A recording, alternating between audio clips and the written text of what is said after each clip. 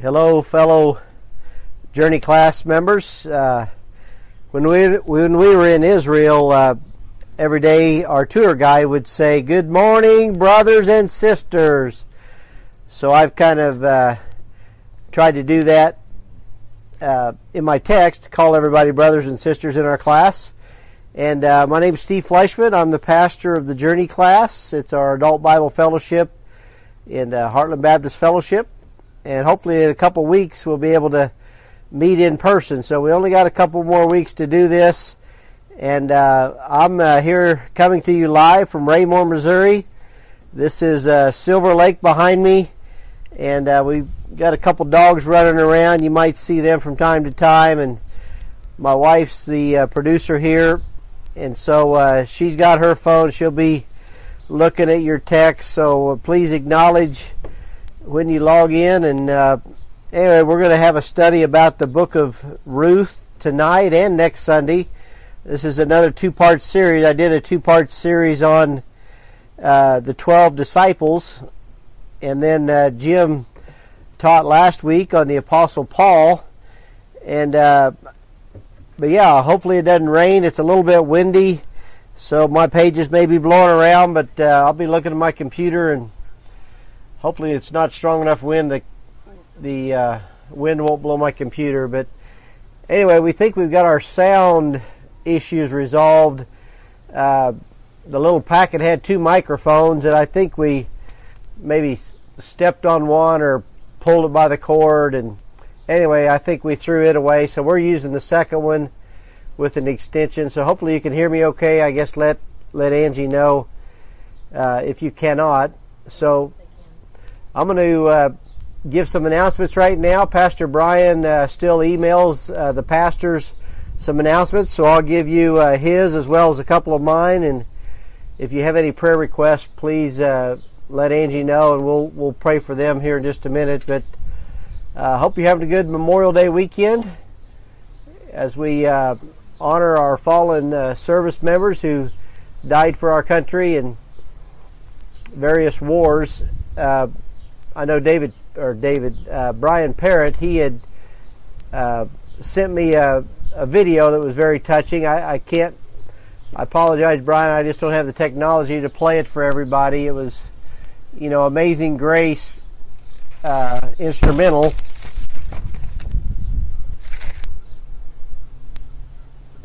Playing Amazing Grace, so yeah. And it was just some touching videos of fallen soldiers and their loved ones weeping over them. So this is Memorial Weekend. Hopefully you get some time off tomorrow. Do remember that the church office is closed, so our office staff have the day off as well. Next Sunday, I think that's the 31st. Is that right, Angie? 31st, next Sunday. We will only have one service. It's at 10:30. And we're going to, I think Brother Bob Hall may be preaching. I could be wrong about that. That's what I'm thinking. So we may have a guest preacher at 10:30, and we are going to focus on the Lord's Supper. If you remember right, we missed the last Lord's Supper due to the coronavirus. And so we are going to observe that next Sunday, the 31st of May. And I think I'm going to probably have one more session like this from my home on the remainder of the book of Ruth. This is a two-part series we're doing tonight. Then, Church in the Park, June 7th. We'll have one service then as well. It's at 10 o'clock. So don't miss the time. It's 10:30 next week and 10 o'clock on the 7th. And so I'm going to try to get there early. We're going to have a tent set up. We'll have some live music, live preaching. We'll have some prepared food at the end, some prepackaged things. We won't be grilling out like normal, but we are going to give some food so we can fellowship. And I'll have my Life Issues tent. Brother Jim Stovall's got a tent. So look for Jim and I's tent and set up with us if you want to. And so look for us. Brian wants us to know that step 2 of reopening is we plan to we're hoping to have childcare in June. So that'll be June 14th.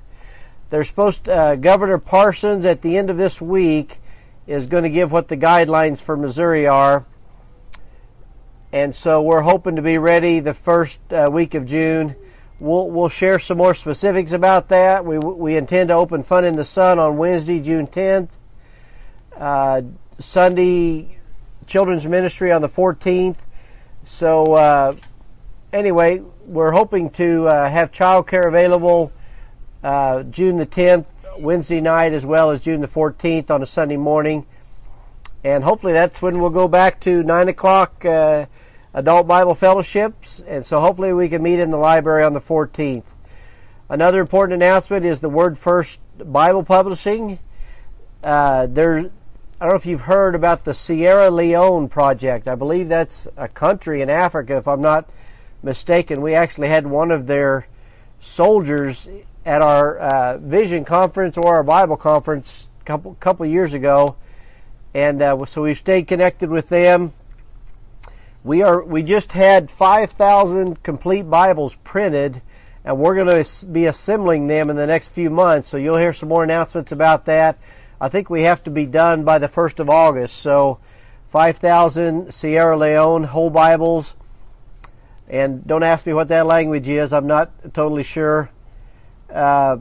We did receive a donation of 10% of the monies needed to make and ship these Bibles. So some reason I'm thinking $2 or $3 a buy. It may be like a $10,000 project, and it's not even a member of our church gave 10% of that for the production of these Bibles. So if you want to help get these Bibles to Sierra Leone,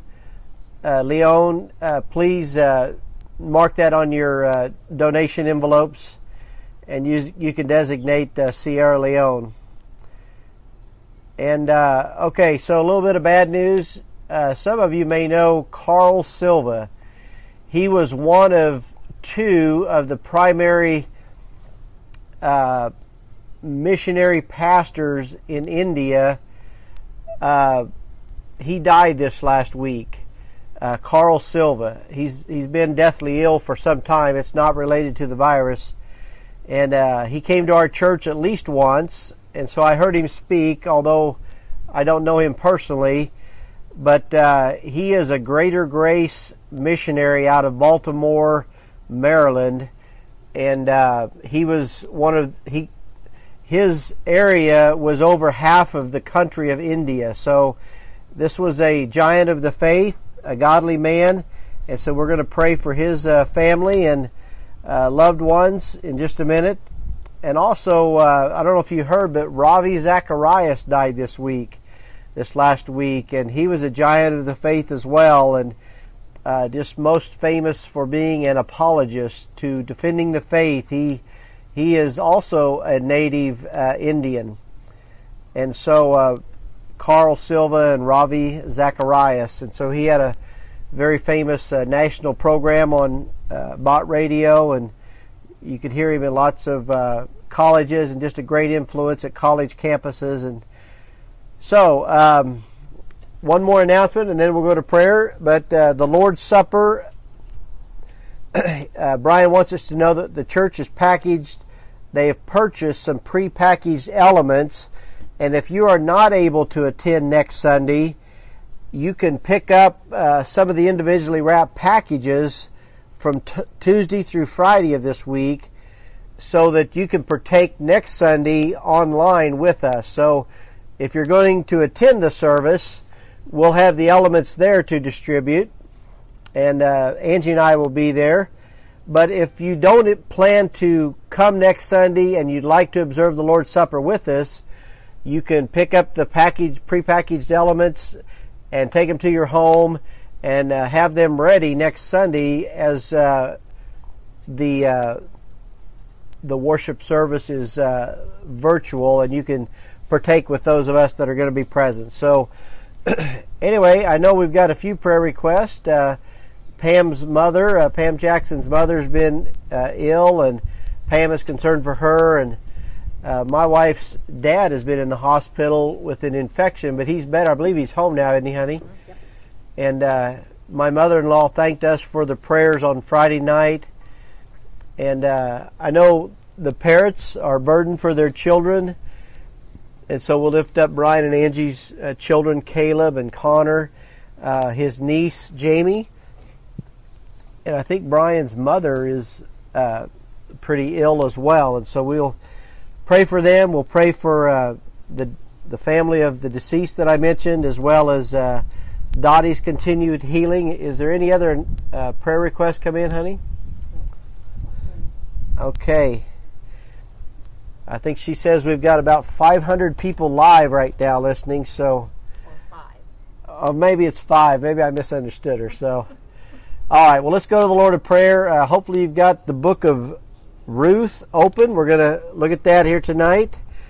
And let's just go to the Lord in prayer right here in the outdoors at Raymore, Missouri. Father in heaven, we do bow our heads and hearts. We acknowledge you in all our ways. And Father, we thank you for this beautiful weather and just holding back the rain so I can be outside here and pray for a sweet time here in your word. Father, we do thank you for our church that believes and preaches the word of God, and thank you for the Bible, Lord, that we can have and hold it and study it. And so I pray that your word will go forth in truth tonight. I pray it'll fall on obedient ears. And Lord, we want to intercede on behalf of Brian and Angie parents, children, and lift up Caleb for employment and him and Keely's livelihood. We pray you'll just provide for them, and for Connors, he's not in the home right now. We pray that you'll just make a way where there doesn't seem to be a way to get him home and complete his time the children's home in Marshall. And Lord, for Jamie, for her kidney issue, Lord, maybe it's her liver, I forget right now. So Lord, just pray her continued healing of her body. And down in Texas, we lift her up by name to you. We pray for Brian's mother as she has some complications in her health. And Lord, we pray for Dottie's continued healing. We thank you for her successful surgery and pray she can be back in our midst soon. And Lord, I'm just personally grieved the loss of Carl Silva and Ravi Zacharias as they were influenced my life. Lord, we lift up their widows, their family, their friends, the people they influenced in their life. I know they finished well and they have a life well lived. And so, Lord, may there be one or more people just come to backfill them and pick up the mantle and carry forth. And so, Lord, bless this time now in your word. Be with me. Just help steady my mind. And we love you. Thank you for all the soldiers that serve our country. I pray you keep them safe and bless those that are left behind. They might be comforted by your Holy Spirit. In Jesus' name, amen. Amen. Well, just by way of introduction to the book of Ruth, hold on just a second here. There it is. I was having trouble finding my notes here. I was panicking. So I heard this week, we're focusing on discipleship, and I heard this week that there's really two things for us to, two keys to help us be successful disciples. And I want to give you those two keys, and kind of a light bulb came on in my mind when I heard them. One was to walk in the Spirit. If we're going to be successful disciples or followers of Christ, we're going to have to learn to walk in the Spirit. That means dying to self. We don't fulfill the lust of our flesh when we walk in the Spirit. We're being controlled by the Spirit. We're being led by the Spirit. And we're walking in agreement with the Lord. And of course, that's Galatians 5:16 that says, "This I say then, walk in the Spirit, and ye shall not fulfill the lust of the flesh." And so we know that our carnal nature is contrary to the things of God. So the first thing to be a good disciple, we need to walk in the Spirit. And the second is to search the Scriptures daily. And that's what the Bereans did. It says in Acts 17:10 through 12, "And the brethren immediately sent away Paul and Silas by night into Berea, who coming thither went into the synagogue of the Jews. These were more noble than those in Thessalonica, in that they received the word with all readiness of mind, and searched the Scriptures daily, whether those things were so.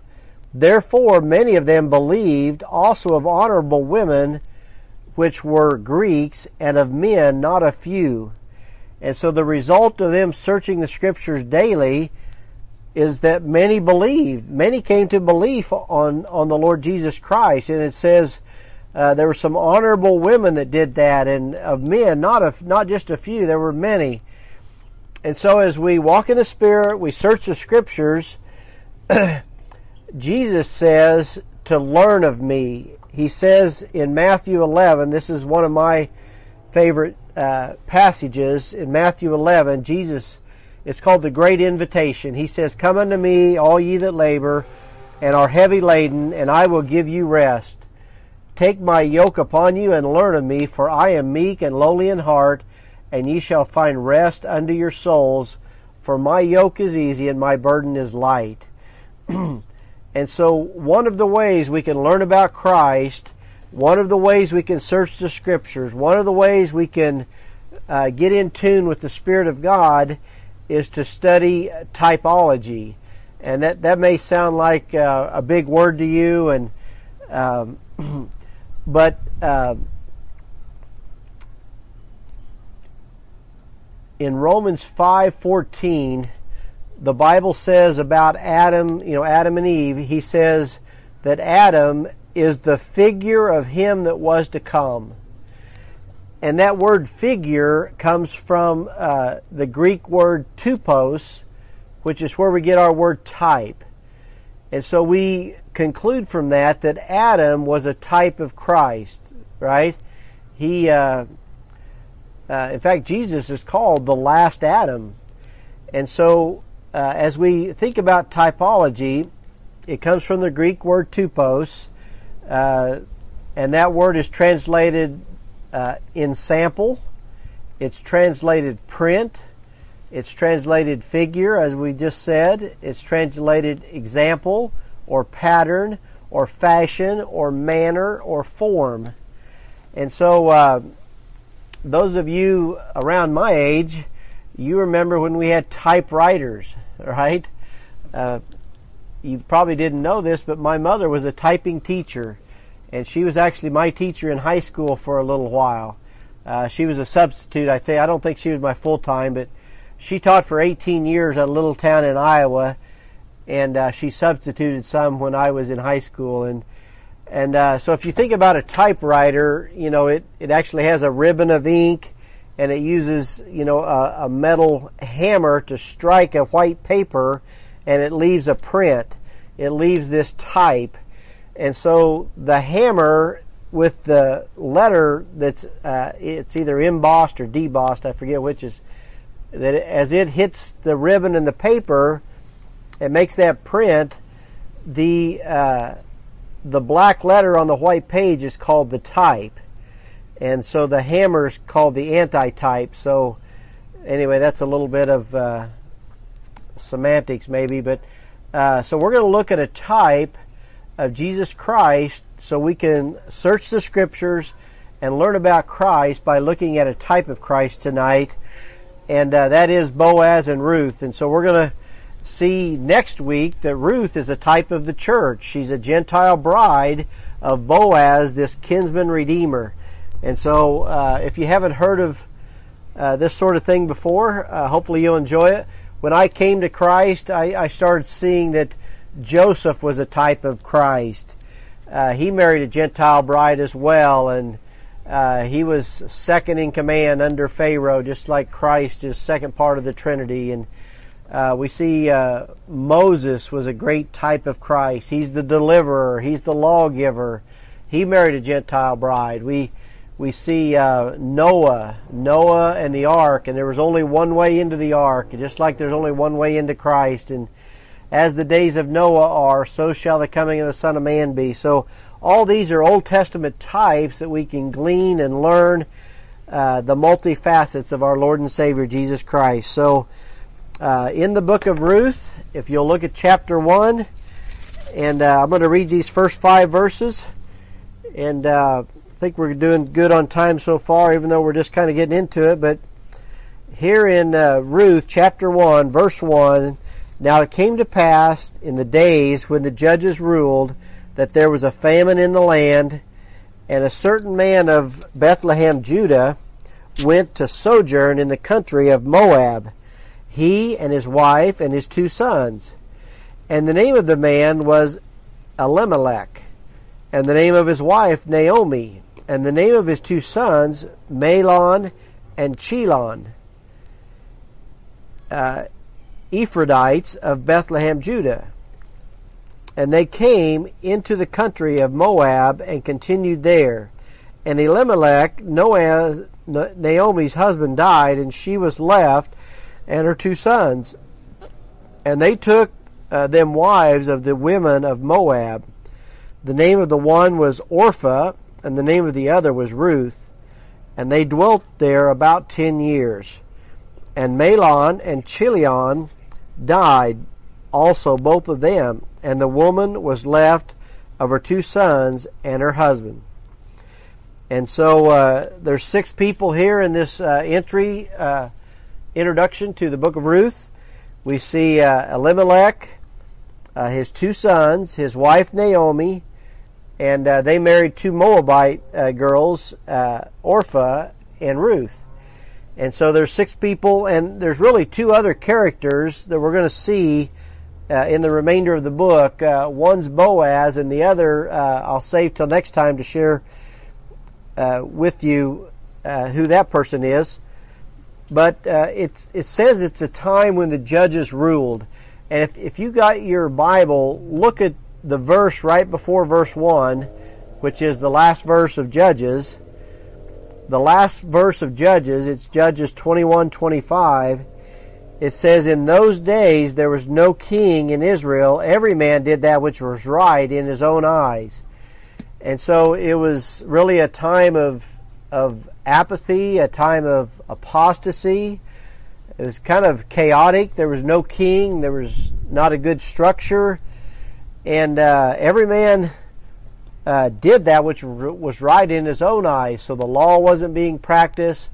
Even though God set judges over them, some were good, some were not so good, to help maintain order in society and protect themselves. But during that time, God carves out this story of the book of Ruth, the time of the judges.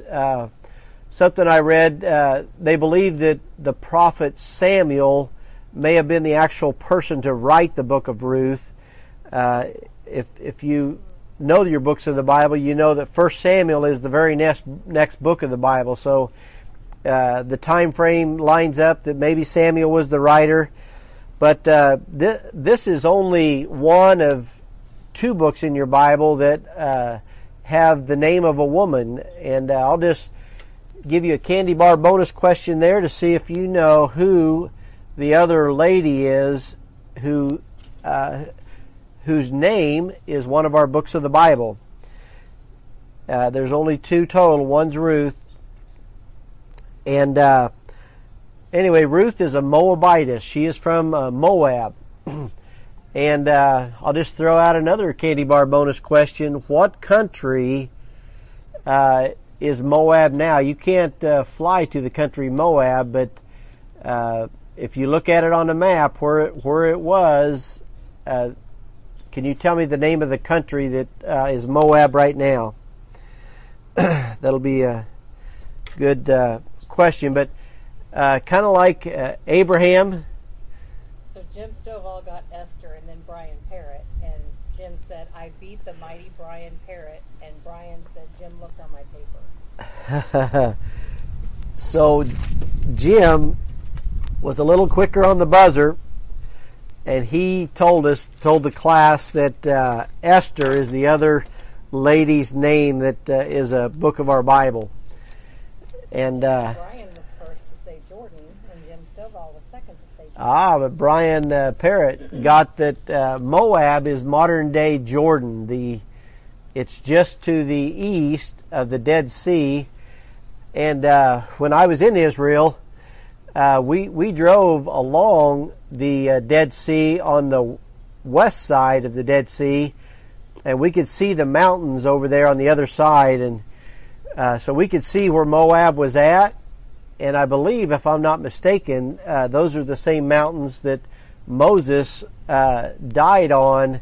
He was able to look out onto the Promised Land, maybe from even one of the mountains I could see in the distance, probably not more than 20 miles away, and probably about 10 miles away. They were fairly mountainous, fairly big mountains. So Elimelech, Naomi's husband, he died shortly, I guess, after they got to Moab. And,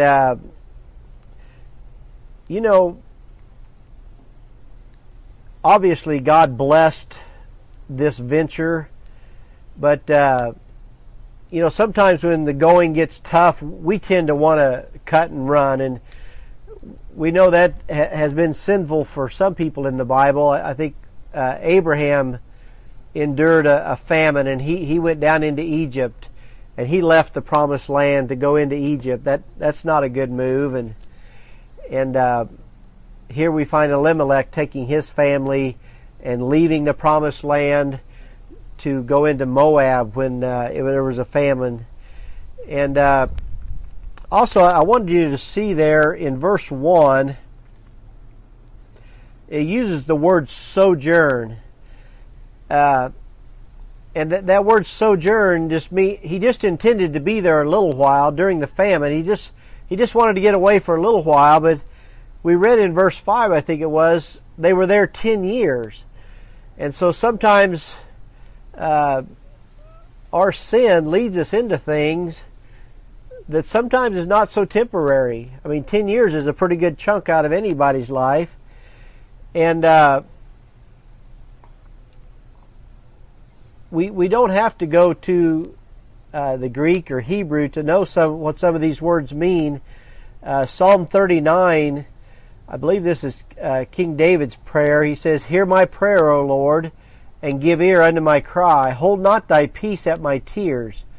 For I am a stranger with thee, and a sojourner, as all my fathers were." So he was a stranger and sojourner. So he went to sojourn in this land, and he was a stranger there to the Moabites. And I think that's the same Hebrew word, stranger as sojourner. So, even in the New Testament, we're called pilgrims and sojourners in this life. And so we're just here for a little while. Amen. If you're listening, say amen right there. Amen. My wife said amen. Okay, in verses 6 through 10, Naomi decides to return to Israel. I'm not going to read all these verses. I'm going to try to keep our meeting at an hour tonight, and I've got quite a bit of material. We're going to cover chapters 1 and 2 tonight, and hopefully 3 and 4 tomorrow, next Sunday night. So we've got a 2-part series here. And tonight just focusing more on Boaz than we are on Ruth. But we've got a good introduction here. She decides after her husband dies and then her 2 boys die, she doesn't have any grandchildren yet. So she tries to say bye to Orpah and Ruth.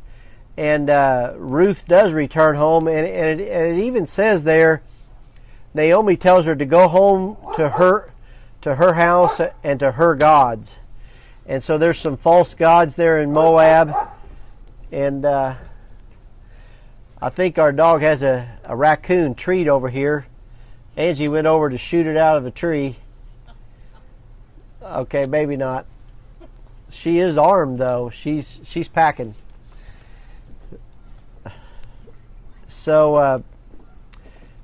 let's look at verse 16 of chapter 1, chapter 1:16. After Ruth goes home, after Orpah goes home, in verse 16, Naomi cleaves to Naomi. I didn't say it right. Ruth cleaves to Naomi. And in verse 16 through 18, this is her vow to Naomi. And since Jim's listening, he'll remember I think we said this vows in Chris and Lauren's wedding. It says, "And Ruth said, Entreat me not to leave thee or to return from following after thee. For whither thou goest, I will go, and where thou lodgest, I will lodge. Thy people shall be my people, and thy God my God. Where thou diest will I die, and there will I be buried. The Lord do so to me, and more also, if aught but death part thee and me." When she saw that she was steadfastly minded to go with her, then she left speaking unto her. And so, even though Moab borders Israel, they were from the town of Bethlehem.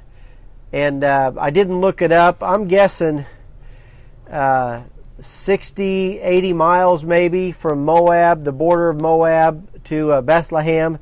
So Ruth and Naomi, Ruth makes these vows to Naomi, and they leave Moab, and it's because at the end of this, Naomi hears that the Lord is providing bread for His people in Israel. So Naomi, God puts it in her heart to return home. And if you know the answer to this, type this in.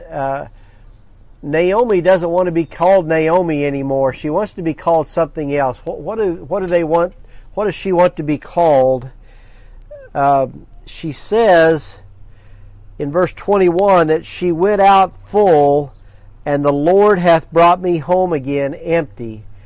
So she went out with her whole family in hopes of, getting away from the famine. And Angie got it. It's Mara. And Jim, I think Angie beat you. Thanks for dialing in. Jim and Sherry, you're out of town for the weekend, and so we're glad you can get away, but glad we're connected virtually. But the name Naomi means pleasantness, but the name Mara means bitterness. And so she left Bethlehem with her family, and her husband and both boys are buried in Moab. And so she comes home with Ruth the Moabitess, and so she tells everybody, "Hey, just call me Mara from now on. I was pleasant, but now I'm bitter. I'm not happy. I've lost a great deal in the last 10 years." And at the end of verse 22, it was the beginning of the barley harvest. And I'll just share with you something interesting about barley. It's a grain like wheat, but what I learned today, just on Wikipedia, it said that barley is where we get the word barn from. Barn means barley house. So they would store their barley harvest in what we now call a barn. And if you're listening, you're from Cass County, you might even have a barn. I know my dad's got more than one of them. And so I thought that was interesting. So this was a time of barley harvest, and that I'm not sure what time of year. I would say late summer, early fall, kind of like wheat is around here or in Kansas. And so we're going to look at chapter 2 now. And this is where we see Boaz. And the name Boaz is mentioned 24 times in our Bible, and 22 of those times, 24 times in 22 verses. And his name means "in whom is strength." It has to do with strength. And one of the things I read just said that Boaz was strong in grace, he was strong in integrity, and he was strong in his purpose. And so he was a mighty man of wealth. We're going to read the first 3 verses of chapter 2. So if you got your Bible, we're going to see Boaz introduced. Ruth chapter 2 and verse 1. And Naomi had a kinsman of her husband's, a mighty man of wealth, of the family of Elimelech, and his name was Boaz. And Ruth the Moabitess said unto Naomi, Let me now go to the field and glean ears of corn after him in whose sight I shall find grace.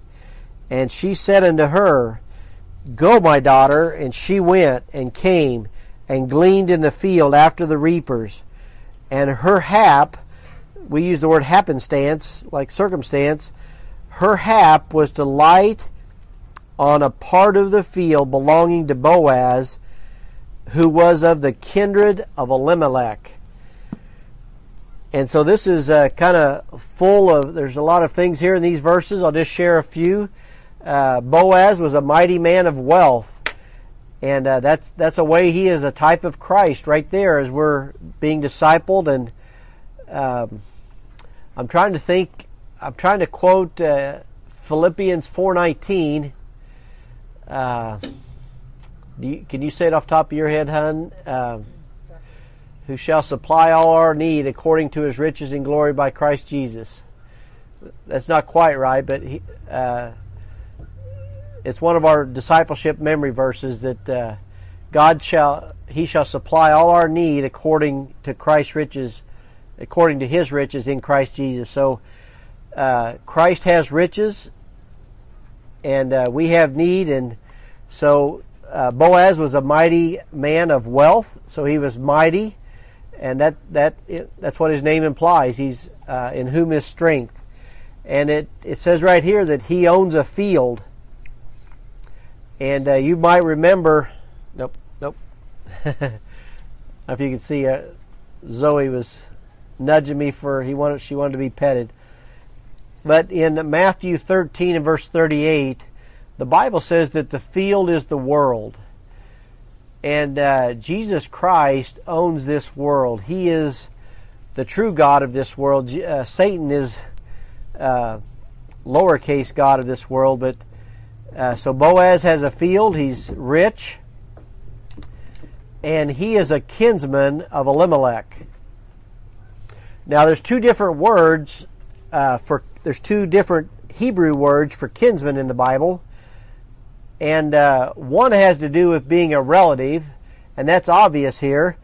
But I'll give you a cross reference of another mention of it here in Proverbs 7, verses 4 and 5. It says, Say unto wisdom, Thou art my sister, and call understanding thy kinswoman. It says kinswoman there, that they may keep thee from the strange woman, from the stranger which flattereth with her words. And so I just think that's really cool that as we become related to wisdom and understanding, it'll keep us from the strange woman. So as we become related to the Word of God and God's teaching, then the worldly things will be a stranger, the strange woman. It'll keep us from her. As we become acquainted with God's Word, it'll keep us from her words. And then the other time, it's found here in Ruth chapter 3. If you want to look at Ruth 3:9, it's on the same page of my Bible. It says, And he said, Who art thou? And she answered, I am Ruth, thy handmaid. Spread therefore thy skirt over thine handmaid, for thou art a near kinsman. And this is a different Hebrew word. And this word is actually translated redeemer in several places. So this is why we call Boaz Ruth's kinsman redeemer. He was related to Elimelech through her marriage, and now he is going to redeem her. We'll see that more next week. But you may remember a famous verse in Job chapter 19, verse 25. Job says, For I know that my Redeemer liveth, and that he shall stand at the latter day upon the earth. And so Job had hope of a resurrection and seeing his Redeemer after the resurrection. And I just thought it was interesting. I'll just give you a definition. It's from a primitive root, the word redeem is. It's according to Oriental law of kinship. It's to be the next of kin, and it has to buy back a relative's property, to marry his widow. It also has to do in any wise at all an avenger, a deliverer, to perform the part of a near or next of kin, and it's to purchase or ransom or redeem or revenger. So anyway, I just thought that word was so cool. So Boaz is not only kin, but he's going to be a redeemer for Ruth, his bride, that we'll see next week. And then the thing I think so cool, and hopefully you see this work out in your life. I had two things at my job last week. As we look at Ruth, she just happened to glean in the field that belonged to Boaz. And that's a miracle. That's an Old Testament miracle right there. And those are things that we can experience every day if we look for them. But twice last week on my job, I didn't know if I was going to have to order some parts for a job, and I found some parts that I needed in storage, and I found some others at another in another area. And so it turned out I had everything I needed for this job, and it only took me like half a day instead of ordering parts and waiting and taking several days. And so the person was happy with my work, and I got it all fixed for free. And it just happened that I found these parts. I didn't know where they were until I was looking for something else, and there they were. And then another thing, I had trouble. I put this $3,000 part on a machine, and it didn't fix it. And we thought we were going to have to ship it back to the manufacturer. And but there happened to be a factory rep on site, and somebody had them look at the machine, and the new part I put on fixed it, but it wasn't in alignment. And so anyway, that was just something I rejoiced for. That, you know, I didn't know that manufacturer representative was even on site, and so I feel like God just blessed me. So my point here is that God is in control of circumstances, and He is. That was His provision for her, and it was provision for me this week. And if you notice in chapter 2, we're going to read verses 4 through 7 right now. Ruth chapter 2, verses 4 through 7. And behold, Boaz came from Bethlehem, and said unto the reapers, The Lord be with you. And they answered him, The Lord bless thee. Then said Boaz unto his servant that was set over the reapers, Whose damsel is this? So he took note of Ruth, that she was a worker in his field.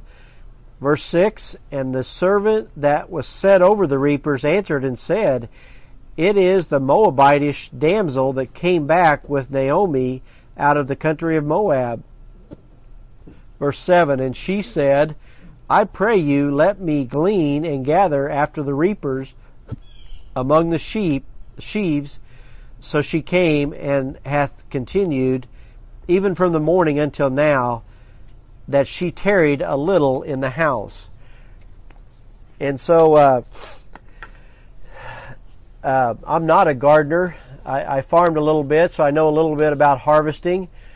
Not really with barley, but evidently this was kind of a two-part harvest, where the reapers would reap in the sheaves and gather bundles of the crop, and yet as they did that, as they did the bulk of the work, there would be some grain that would fall to the ground, and there'd be some places that maybe they missed with their blades. And so Ruth and some of the servants, maybe more of the poor people, would come along and glean. They would pick up the handfuls of grain that the reapers missed or left behind. Now, I know this a little bit from my grandmother's garden. if you have tomatoes, there's kind of maybe 3 parts to the harvest, and I think it's true with vineyards, with grapevines, that they have what they call the first fruits. They have some fruit that ripens early, and you can go out and pick with tomatoes. It's like you pick the red ones first while the main body of the main crop is still green, and then you come along a few days or weeks later and you harvest the bulk of it, and then undoubtedly there's always a few that maybe are still not ripe, and those are the gleanings. So in the Bible there's 3 parts of a harvest. There's first fruits, there's the harvest, and then there's gleanings. And just so you know kind of where I'm going, this type of Boaz is with Christ, the first fruits, Christ took up to heaven. He was the firstborn among many brethren, and he, I think it says that there in 1 Corinthians 15, that he was the first fruits of them that slept. And the rapture, we believe, is the main harvest that's coming up any day now. It'd be cool if I got raptured just sitting here and my phone would run out of power and end where it does. But and then there'll be gleanings. That's kind of the tribulation saints that'll be raptured or taken out, and then at the second coming. So that's a little bit of some prophecy there. So one thing, notice there in verse 7 that Ruth actually asked, "Can I glean here? Can I work here?" So that's something good we can see as a type of the church. We need to be seeking where the Lord would have us to glean. And then in verses 8 through 12, I don't think I'll read all these for sake of time, but Boaz asked Ruth to abide with his maidens. So Boaz has maidens, and that pictures fellowship that Ruth has with other maidens, and so we should have fellowship one with another. And in verse 9, look at the very first of verse 9. Boaz is talking to Ruth. He says, "Let thine eyes be on the field, that they do reap." And so our eyes are to be upon the field. And it says there in the rest of verse 9, he says, "Have I not charged the young men that they shall not touch thee? And when thou art athirst, go into the vessels and drink of that which the young men have drawn." And so not only does Boaz provide for Ruth, but he protects her. He said, "I told the young men not to touch you." This was a fair damsel. She's very vulnerable. She's a single lady. That's I think that's what Lauren did her dissertation on, was just the protection of young ladies coming into a church. And that's one thing as a pastor that I'm sensitive toward, is to protect young ladies or single ladies. And so she was very vulnerable, and Boaz protects her just like Jesus protects us. That's actually a promise that he makes. And in verse 10, this is so cool. Ruth realizes that she found grace in Boaz's eyes. And as we think of Memorial Day, you and I didn't bleed and die for our country, but some people did, and we're beneficiaries of that. And so it's by grace that we're here physically, but Christ bled and died for us, and we're going to observe a memorial to him next weekend with the Lord's Supper. But we found grace in his eyes. Grace is simply unmerited favor. We haven't earned it. We don't deserve it. And if you've ever been, our daughter used to go to a dance class, and when we would watch their performances or recitals, certain ones of them they could move very gracefully, right? You think of a ballet, you think of the ballet dancers, they're very graceful. And what that means is they can just kind of move across the floor effortlessly. It just takes very little effort. They can jump and spin and do all these things. And so that's how we come to Christ, is we do it effortlessly, because we're beneficiary. It's unmerited favor. And so Ruth was able to get his favor and obtain his grace. And verse 11, let's read that.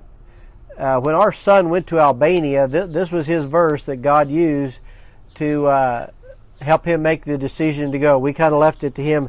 Our son was in Albania for 9 or 10 months back in 2004 and 2005. And here it says in verse 11, "And Boaz answered and said unto her, It hath fully been showed me all that thou hast done unto thy mother-in-law since the death of thine husband, and how thou hast left thy father and mother, and thy mother, and the land of thy nativity, and are come unto a people which thou knewest not heretofore." And so our son looked at going to Albania like leaving his father and mother, Angie and I, and the land of his nativity, the United States, and traveling to Albania to a people that he knew not heretofore. And those churches that he worked with there are still open and prospering, and so we're thankful for that time that he had then, and that helped equip him to work with the youth that he now does.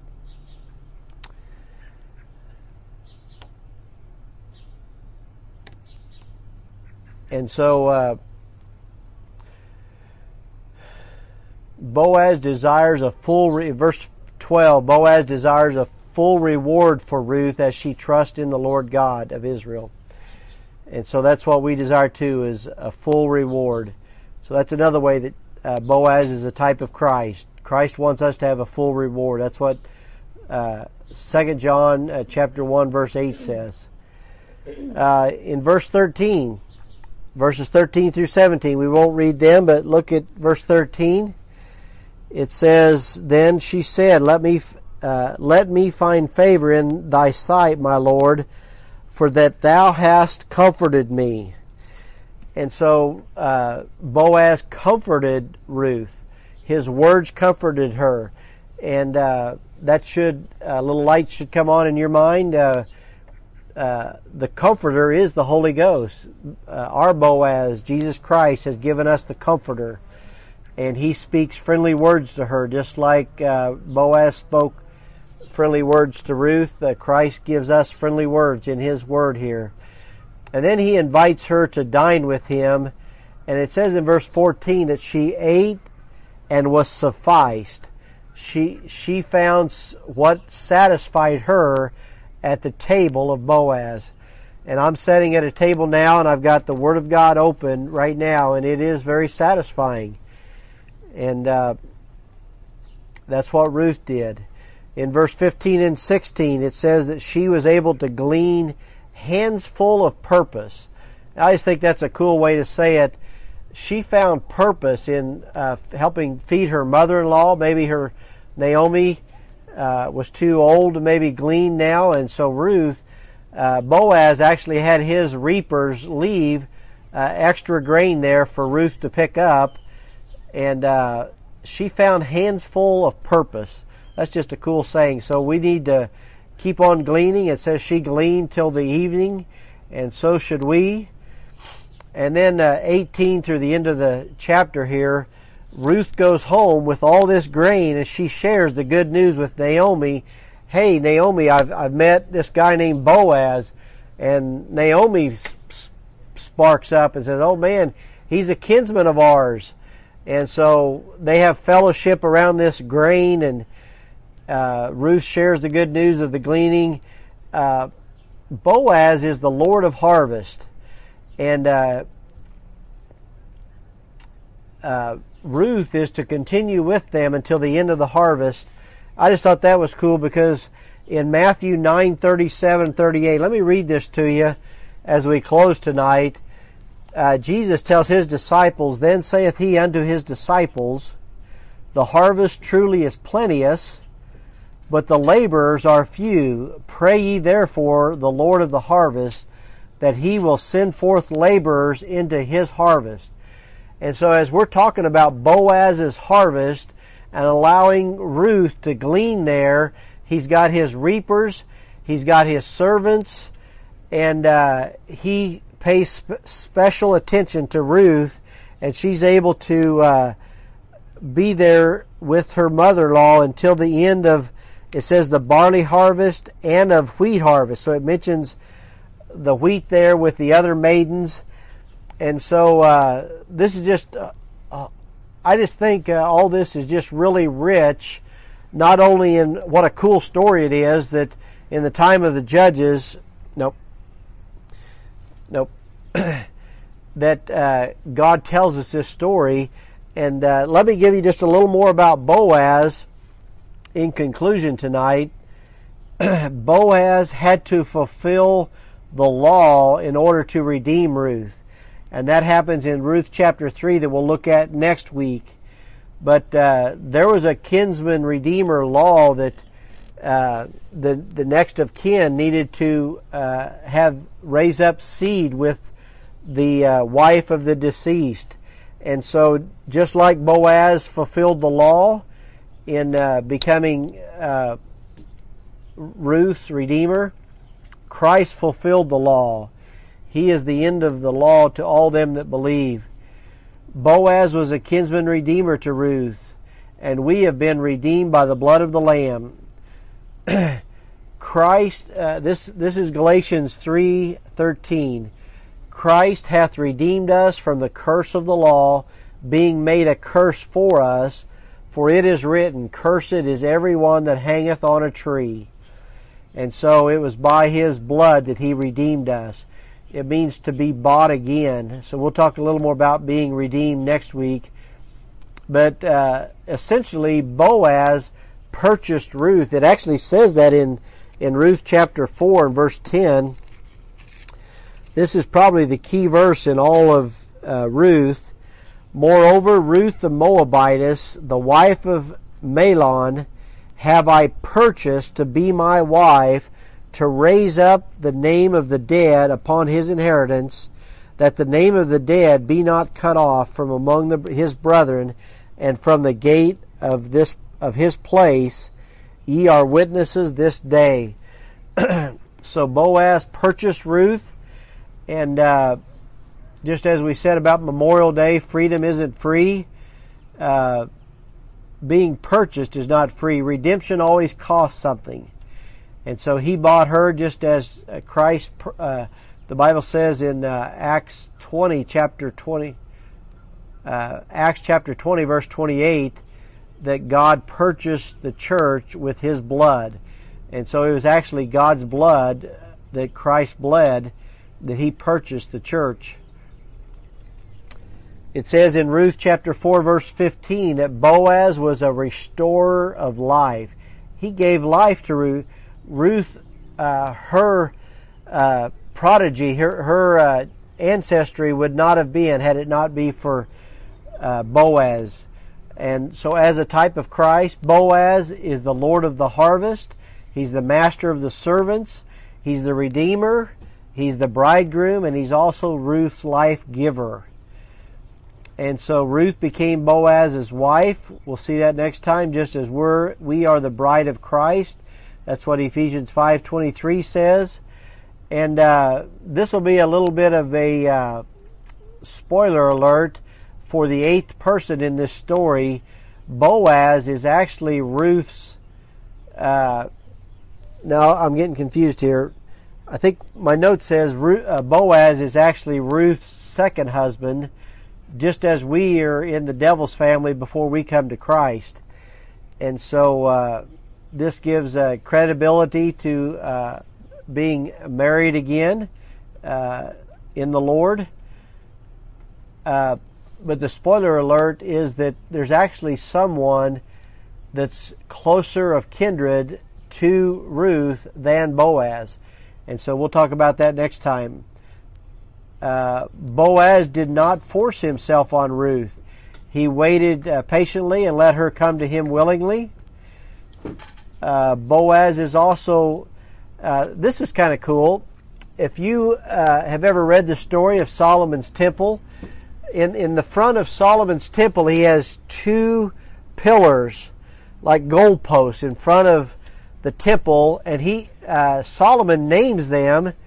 He names one of them, I think it's Jachin, and he was a priest. He was named, one of those pillars was named after a priest. The other is named Boaz. And that's a wild thought, because we're not exactly sure why Boaz named that pillar Boaz, or Solomon named one of the pillars Boaz. But, on some of our buildings, sometimes there's a placard with the name of an architect. Sometimes they have the name of donors on a pillar. And so it's kind of a cool thought that this wealthy, strong businessman Boaz, his name ends up appearing like 3 or 4 generations later on the pillar of the Temple of Solomon in Jerusalem. And so could it be that Boaz helped provide monies for the temple? Could it be that he helped design some of the architecture of it? It's a little bit left up, but it's really cool that God preserved Boaz's name in that way. And so next week in Ruth chapter 4, we're going to see that together, the intimacy between Ruth and Boaz as a married couple, they have fruit. And we too should have fruit as being the bride of Christ. It turns out that they have a child, and they name his name Obed. And Obed was the father of Jesse, and Jesse was the father of David, and David was the father of Solomon. So some 3 or 4 generations, and if you follow that on down, he is in the genealogy of Christ. So Boaz and Ruth were in the genealogy of Christ. And so these are some really rich things I think about this story of the book of Ruth. Don't miss the fact that Boaz met Ruth gleaning in a field. So if you're listening to me and you're a single man or woman, get to gleaning. Get in with the Lord's harvest. And maybe that's where God will bring you your future husband or wife. Excuse me.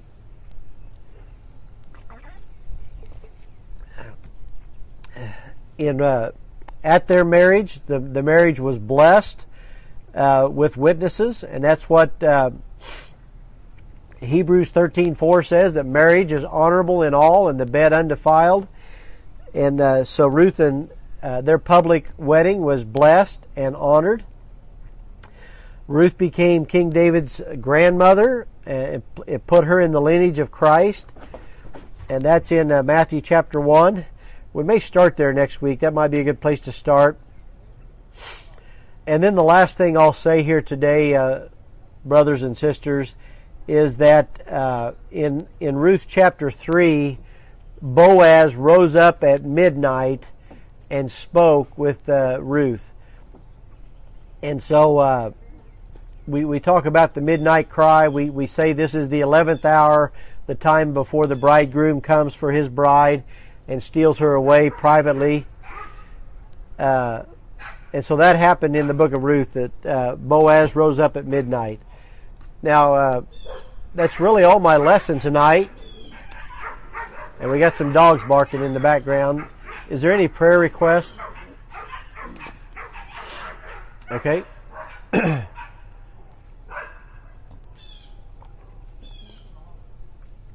Well, that was the first 2 chapters of the book of Ruth. And we'll pick up with chapters 3 and 4 next week. Thank you for tuning in. Thank you, Angie, for filming this. And we're signing out here from Silver Lake in Raymore, Missouri. God bless you. Let me just pray in closing here, and then we'll finish up. Heavenly Father, I do thank you for this story that's more than a story, and It's words that are more than just words, Lord. That I even see in the name of Ruth, it's real closely related to truth. So there's a lot of truth in Ruth, and Father, just thank you for these words. Thank you for the example that Boaz is of our kinsman redeemer, Jesus Christ. We just want to ask your blessing on the on the hearing and the reading and the teaching of your word. Pray you continue to have your good hand upon life issues as well as the Journey class and the Heartland Baptist Fellowship as we endeavor to glean souls for your harvest in these last days. In Jesus' name I pray. Amen. That's it. Thank you for dialing in. We love you guys. Bye.